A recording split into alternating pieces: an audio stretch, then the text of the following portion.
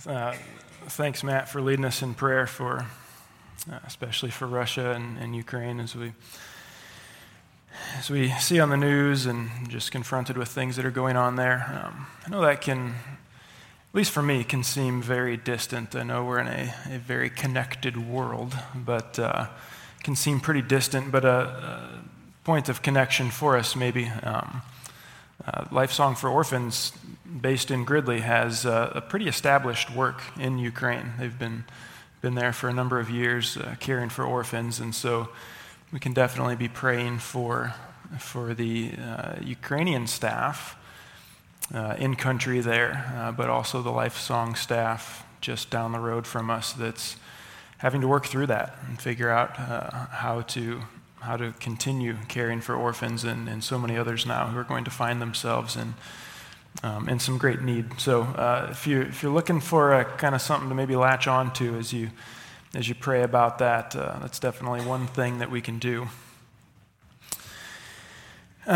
Way back in September, we started our sermon series in the Gospel of Luke, and I'm sure everybody's counting, but this is week number 24 that we've been in Luke's Gospel. And we've come to the point in our journey where we're starting to see the pinnacle coming closer on the horizon. If the schedule works out like I hope it will and plan for it to, then we'll be concluding our time in Luke's Gospel on Easter Sunday. And we'll be looking at the resurrection of Jesus in Luke 24. But it's not just our calendar that informs us that we're drawing closer to the conclusion. The narrative of the story in Luke's Gospel is doing that as well for us. So ever since chapter 9, verse 51, Jesus has been on his way to Jerusalem. And so everything really that has taken place since the end of chapter 9 has been in that context, this journey toward Jerusalem. And we've been told a couple times that this journey would culminate with the death and resurrection of Jesus. For today, the stories in today's passage take place in and around Jericho, which is just a single day's journey from Jerusalem. So what Jesus has been marching towards, he is very close to getting to. But before we get to that arrival in Jerusalem and we get to that last Passion Week, as it's sometimes called, Luke has chosen to include some stories from Jesus' last days before going into Jerusalem that'll provide a good summary of all that he's been trying to communicate so far. So before the intensity picks up with Jesus entering into Jerusalem, Luke wants to make sure that we've clearly understood what he's been trying to tell us. He wants to make sure that we clearly understand the purpose of Jesus' life and how the final week of Jesus' life will be the culmination of that purpose. So, in a way, you might say that Luke wants to make sure that we see Jesus correctly this morning. So what stood out to me today in all three of these sections that we'll look at is this reference to seeing Jesus, either physically or spiritually. These stories all have to do with seeing or not seeing Jesus. And so that's the thread that's going to tie everything together this morning. And so ideally, at the end of this section, we'll have a clear vision of Jesus so that we're ready for all that's going to take place then when Jesus gets to Jerusalem, that final week of his life. So if you haven't already, I would encourage you to open your Bibles with me to Luke chapter 18, and we are picking it up in verse 31. So this first section that we'll look at today, it's the third time that Jesus has spoken about his upcoming death and resurrection. So Luke 18:31 says this, "Taking the 12, he said to them, 'See, we are going up to Jerusalem, and everything that is written about the Son of Man by the prophets will be accomplished. For he will be delivered over to the Gentiles and will be mocked and shamefully treated and spit upon. And after flogging him, they will kill him, and on the third day he will rise.'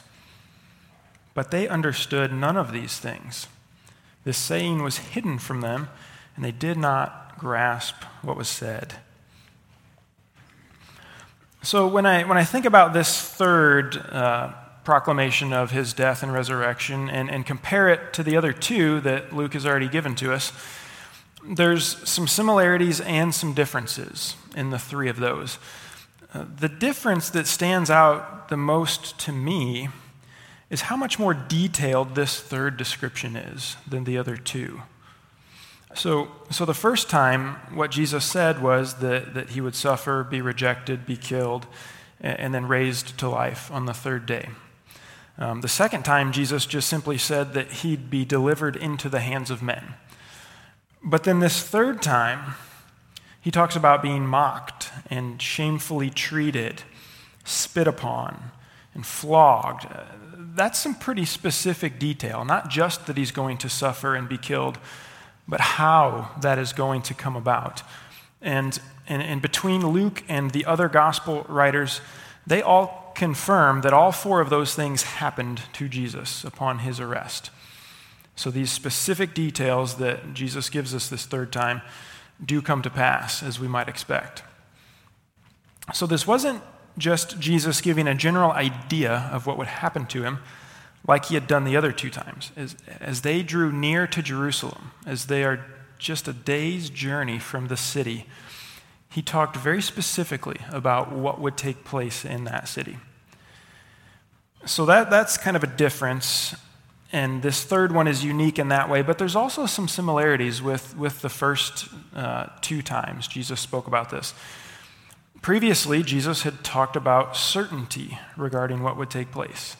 It wasn't this might happen, but this will happen when we get there. And here again, Jesus said, it's been written and it will be accomplished. There's certainty yet again. Previously, as Jesus spoke, the disciples had trouble understanding what he was saying. And here again, we see that Jesus' disciples are still not grasping what he's telling them. And I can't decide if that surprises me or not. I was going back and forth on this as I was studying. On the one hand, the disciples have been traveling with Jesus longer now. They've longer than the last time he spoke about his death. They'd had time to process the words that he'd spoken before.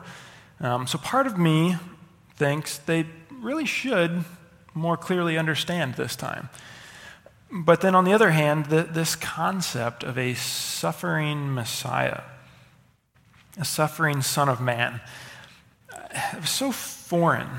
That concept was so foreign to the community of Jews, to their expectations of what should happen, that they might never fully comprehend what Jesus was saying before it actually happened. And so it's like I kind of go back and forth. How do I think the disciples should respond here? But regardless of that, how they did respond is that they didn't understand. They didn't understand what Jesus was saying. And it's in their continued lack of understanding that I think we find our first takeaway regarding seeing Jesus. The disciples saw Jesus plenty. They traveled with him day in, day out. They saw him. But they still lacked understanding. So they saw him, but they didn't understand. I mean, at this point, they'd been with Jesus 3 to 4 years. So they'd seen him perform the miracles that are recorded in the Gospels. And they've probably seen him perform miracles that aren't recorded for us in the Gospels.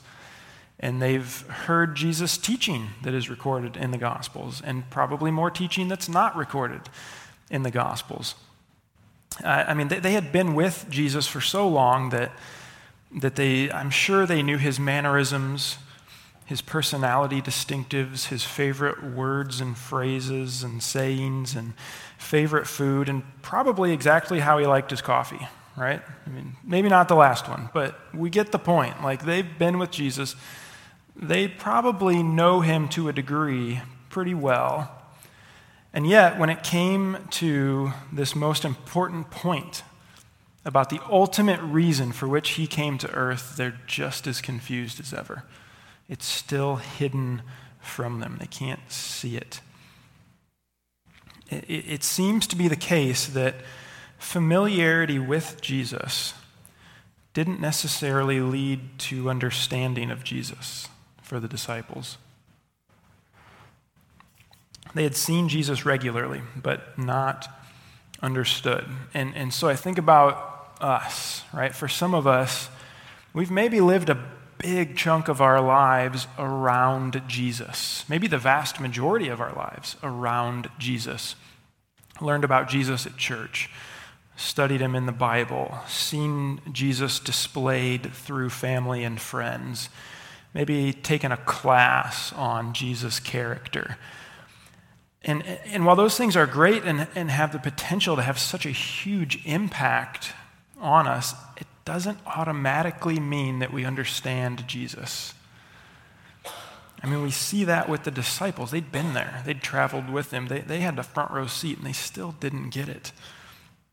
So even though we've been around Jesus for a long time, if that describes us, we ought to examine our understanding of him according to how he's presented here, according to the words that he says here in our Bibles. You know, part of the downfall of living in today's age is that there's so much that comes at us relentlessly. I mean, a moment of true silence is such a rare thing today. And it's so rare that when we get those moments, we might reach for our phones because it makes us uncomfortable to have that type of moment available to us. And there's so many messages and worldviews coming at us that can just subtly impact our understanding of Jesus in ways which we might not even realize. And so in the midst of a shifting culture and when we think about our own changing seasons of life, it's important that we remain grounded on the Word of God so that our understanding of Jesus remains grounded in the truth.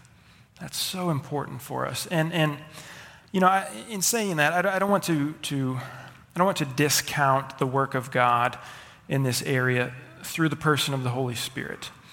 Not at all. It's the Holy Spirit who reveals God to us. It's the Holy Spirit who takes the message about Jesus, which is foolishness to the world, and makes it wisdom to us. But the primary way the Holy Spirit does that is often through the Word of God, illuminating as we read, giving us that wisdom and understanding. So while we might know a lot about Jesus, or think that we know a lot about Jesus, we have to be sure to come back to the Word again and again in order that our understanding of Jesus would be true.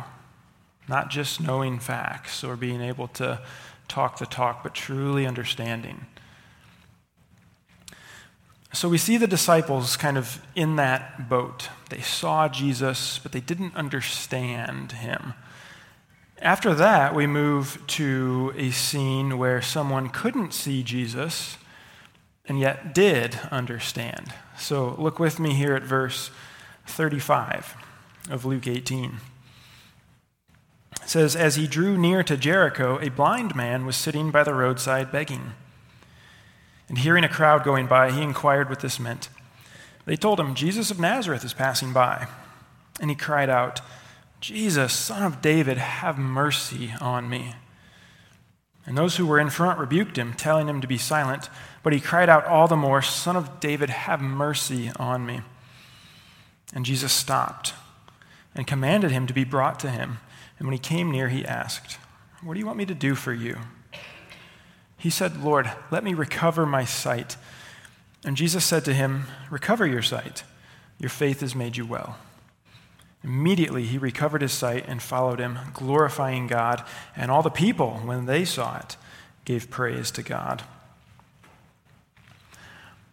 So when I read this story, man, just so many questions that I would love to ask. Was this guy blind from birth, or did he become blind during his life? I don't know how vital that information is, but I wonder about that. Was he always in this location begging, Or was it just because it was this time of year when all the pilgrims were journeying to Jerusalem and the road was busy, and he just recognized it's a good time to beg here? Is he always there, or is it just a seasonal kind of thing? Again, probably not important, but I wonder. But perhaps most importantly, what I wonder is, what did this man know about Jesus prior to this encounter? What did he know about him? I mean, at this point in Jesus' ministry, he's just about to the last week of his life. At this point, it's quite possible that this blind man had previously heard about Jesus from others who were talking about him. Jesus' miracles and teachings were surely being talked about by the pilgrims that were traveling from Galilee to Jerusalem for the Passover. So I wonder if he had heard some of those stories before this encounter. It seems possible. I would probably say it's even likely that he had heard those things. And so in any case, the blind man heard a commotion going by, and upon inquiring about what was happening, he found out Jesus was passing by. And when he found out that it was Jesus, he called out to him, "Son of David, have mercy on me." Son of David. The reason I wonder how much he knew about Jesus is because that term, Son of David, is not an ordinary term. Right? The ordinary way to refer to Jesus is to say Jesus of Nazareth, which is what those present told the blind man. Jesus of Nazareth is coming by. But to use the term Son of David is to ascribe to Jesus a messianic role. So when you go back through the Old Testament, I can give just a few examples here. In 2 Samuel chapter 7, God spoke to David, and he said that an offspring would come from him who would establish the kingdom and sit on the throne of the kingdom forever. A son of David. The great messianic proclamation in Isaiah 9 talks about sitting on the throne of David. Jeremiah 23, God promises that he will raise up a righteous branch from David who will save his people, who will be this Messiah. In Jeremiah 33, the branch from David executes righteousness and justice. In Ezekiel 37, it's prophesied that God's people would dwell together forever with David reigning over them. So I don't know if this blind man knew what the term Son of David meant, or if he was just repeating something that he had heard from someone else, but it was sure a loaded title, and it seems like he did know what it meant, because Jesus stops and heals him and then commends him for his faith. And I think it's rather ironic that those traveling with Jesus rebuked the blind man and told him to be quiet. I mean, can we catch the irony there? We're not told specifically so the disciples would have been traveling with Jesus. We're not told that the disciples specifically were the ones who tried to quiet this blind man, but Luke does use the same word here, rebuke, that he used just a chapter ago when the children were coming to Jesus and the disciples rebuked those who were bringing children. So if that's so, if the disciples were the ones telling this guy to be quiet, there's some incredible irony in the fact that the blind man who had never seen Jesus was told to be quiet by those who followed Jesus, even though the blind man was correctly proclaiming Jesus' identity, while the disciples who followed Jesus repeatedly didn't understand. I mean, that's ironic, that those who should have understood didn't, and the one who'd never seen Jesus did understand, and they were telling him to be quiet anyway. Man. So when Jesus hears the man call out, he stops, which is incredible when you think about it, because for 10 chapters, Jesus has been journeying to Jerusalem, and it's certain nothing's going to stop him. And yet, here he stops. He recognizes this man's faith, and he restores his sight. I mean, man, that's incredible to think about. And immediately, once the man's sight was restored, he praises God, he follows Jesus, and then the crowd see it, and they praise God too. And so what I think we see in that story is that even those who haven't had much exposure to Jesus can call out to him and receive their sight, receive understanding, not just physical sight like this man, but spiritual sight, spiritual understanding. And maybe if you think about yourself, you feel like you fit better with the description of this blind man than with the disciples. I mean, maybe you've not had a lot of experience in your life learning about Jesus through the Bible or church or the example of others or things like that. It doesn't matter how much you do or don't know about Jesus. If you call out to him, he'll open your eyes. That's what we see here. If we call out to Jesus, he will open our eyes. From the perspective of the society at that time, this man would have been toward the bottom of the barrel. I mean, there's just no way around that. He couldn't care for himself. He couldn't contribute to society like others could. And yet when he called out to Jesus, Jesus stopped in his tracks and made him well. There's something powerful taking place there. And I would say that there's not a person alive whom Jesus would not stop for in the middle of the road if they called out to him. It's not just this blind man. It would be anybody.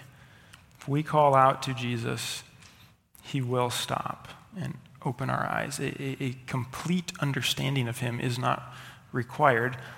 All that's required is faith in him. That's what we see in this blind man, and I think that speaks to us as well. We don't have to have it all figured out. We just have to simply call out like this blind man did. And kind of just as a quick aside before we move on to the last section this morning, I think there's a good challenge in here to not be like those who rebuked the blind man and told him to be quiet. May we never be found to be keeping someone from calling out to Jesus, whether that's through our words directly or our attitudes or through inactivity on our part, whatever it might be.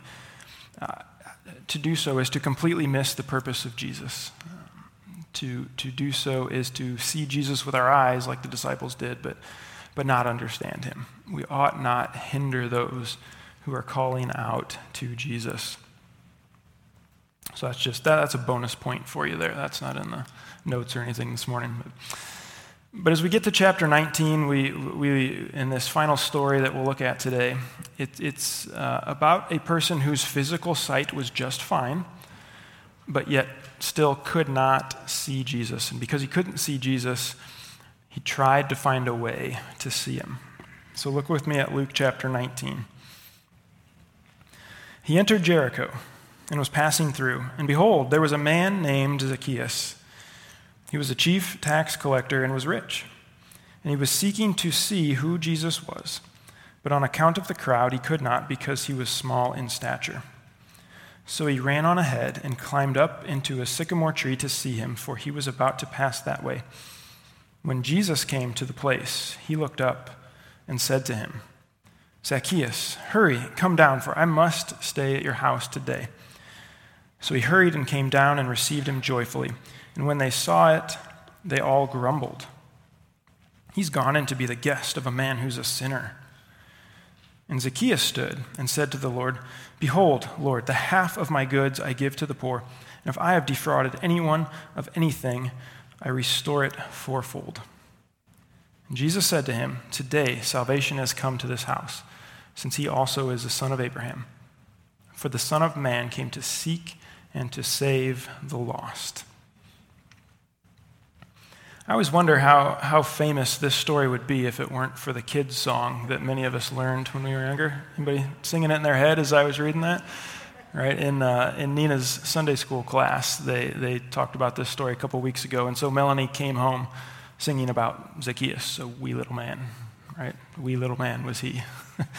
But in so many ways, I think this story about Zacchaeus is meant to be read in tandem with the previous story about the blind man. The blind man was at the bottom of society. The chief tax collector, named Zacchaeus, was quite wealthy and would have been in the upper echelon of Roman society. And yet at the same time, he was still one of the outcasts of Jewish society because of his collaboration with Rome in the collection of taxes. So it's kind of a complicated situation for him. Some people hate his guts, but yet he's probably running around in circles that are quite elite. So again, with the blind man, he couldn't see Jesus because of his eyesight. Well, here with Zacchaeus, he couldn't see Jesus because he's vertically challenged, right? Isn't that the politically correct way to say it? He's short, right? He was short, so he couldn't see Jesus. And again, like with the blind man, I wonder, what did Zacchaeus know about Jesus? Did he long to see him just because he's intrigued, or did he already have faith in him? And my hunch is that he was just simply intrigued at that point. But we're not told directly.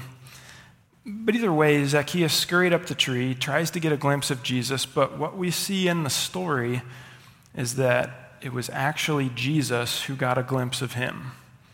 The story, the song, it's all about Zacchaeus trying to see Jesus. But as Luke highlights here, it's Jesus that saw Zacchaeus in the tree.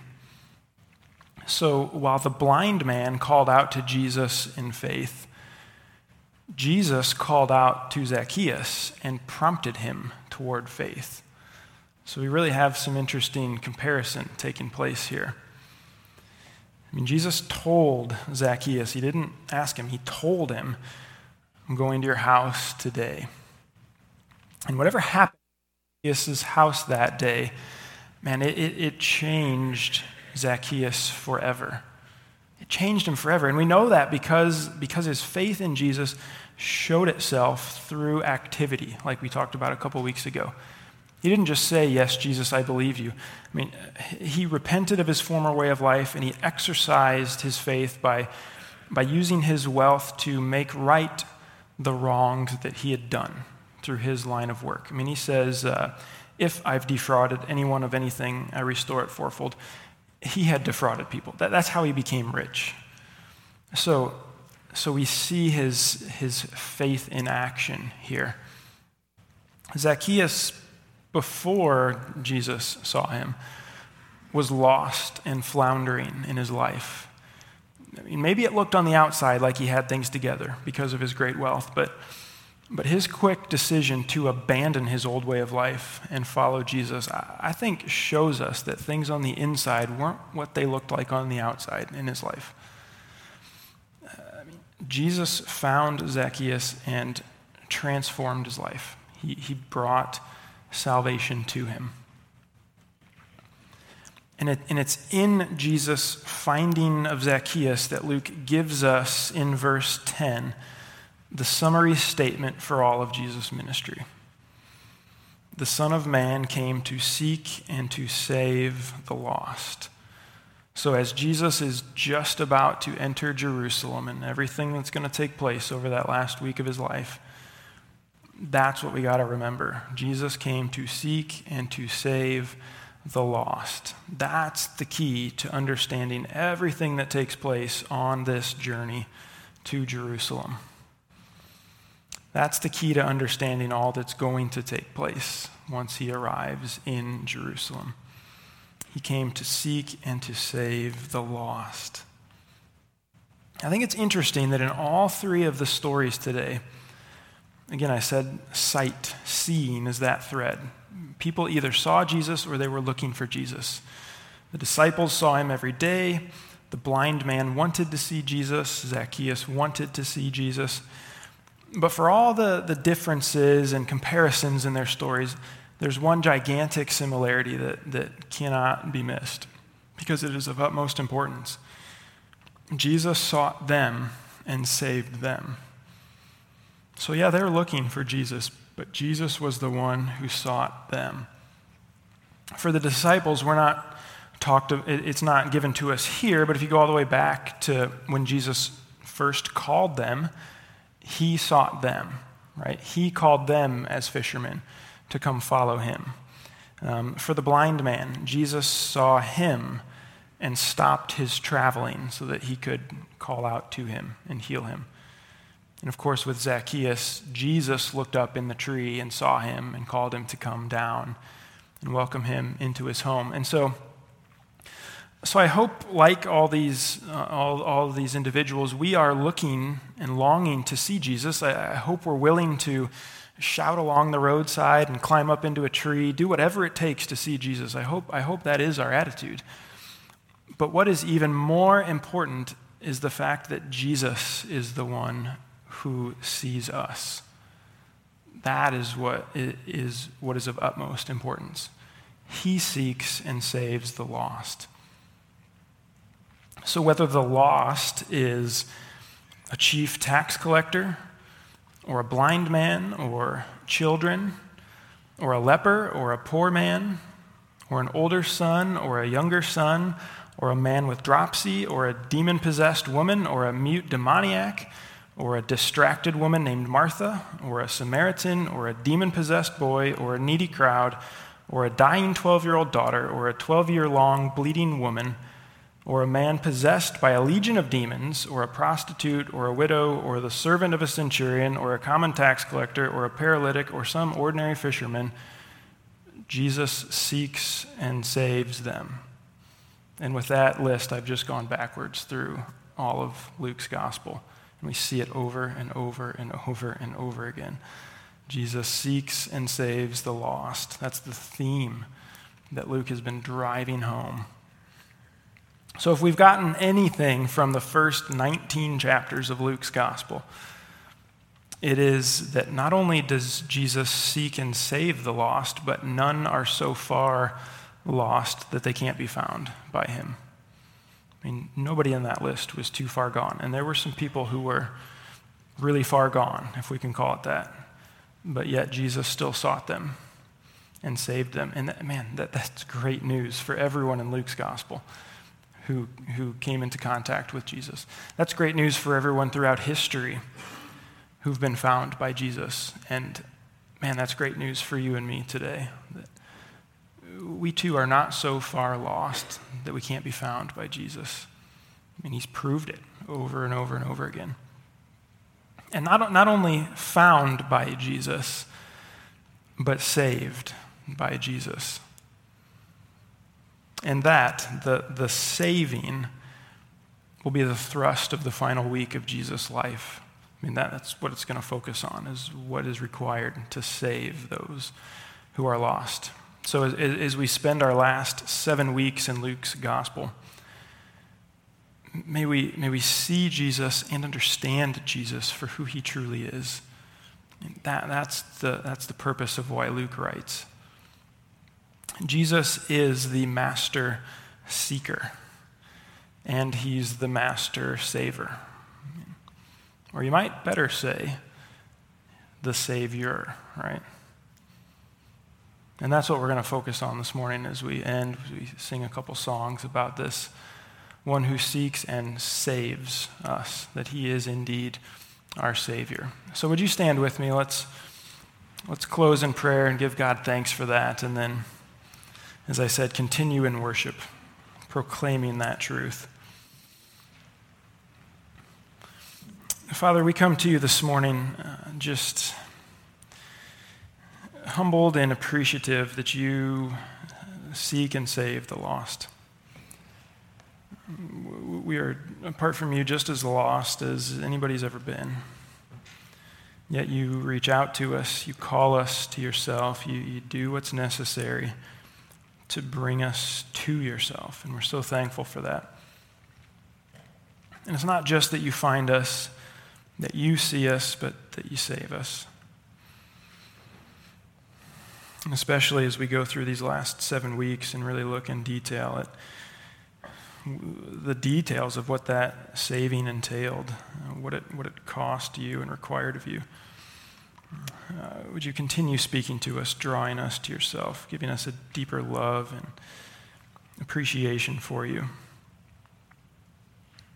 God, you are our Savior.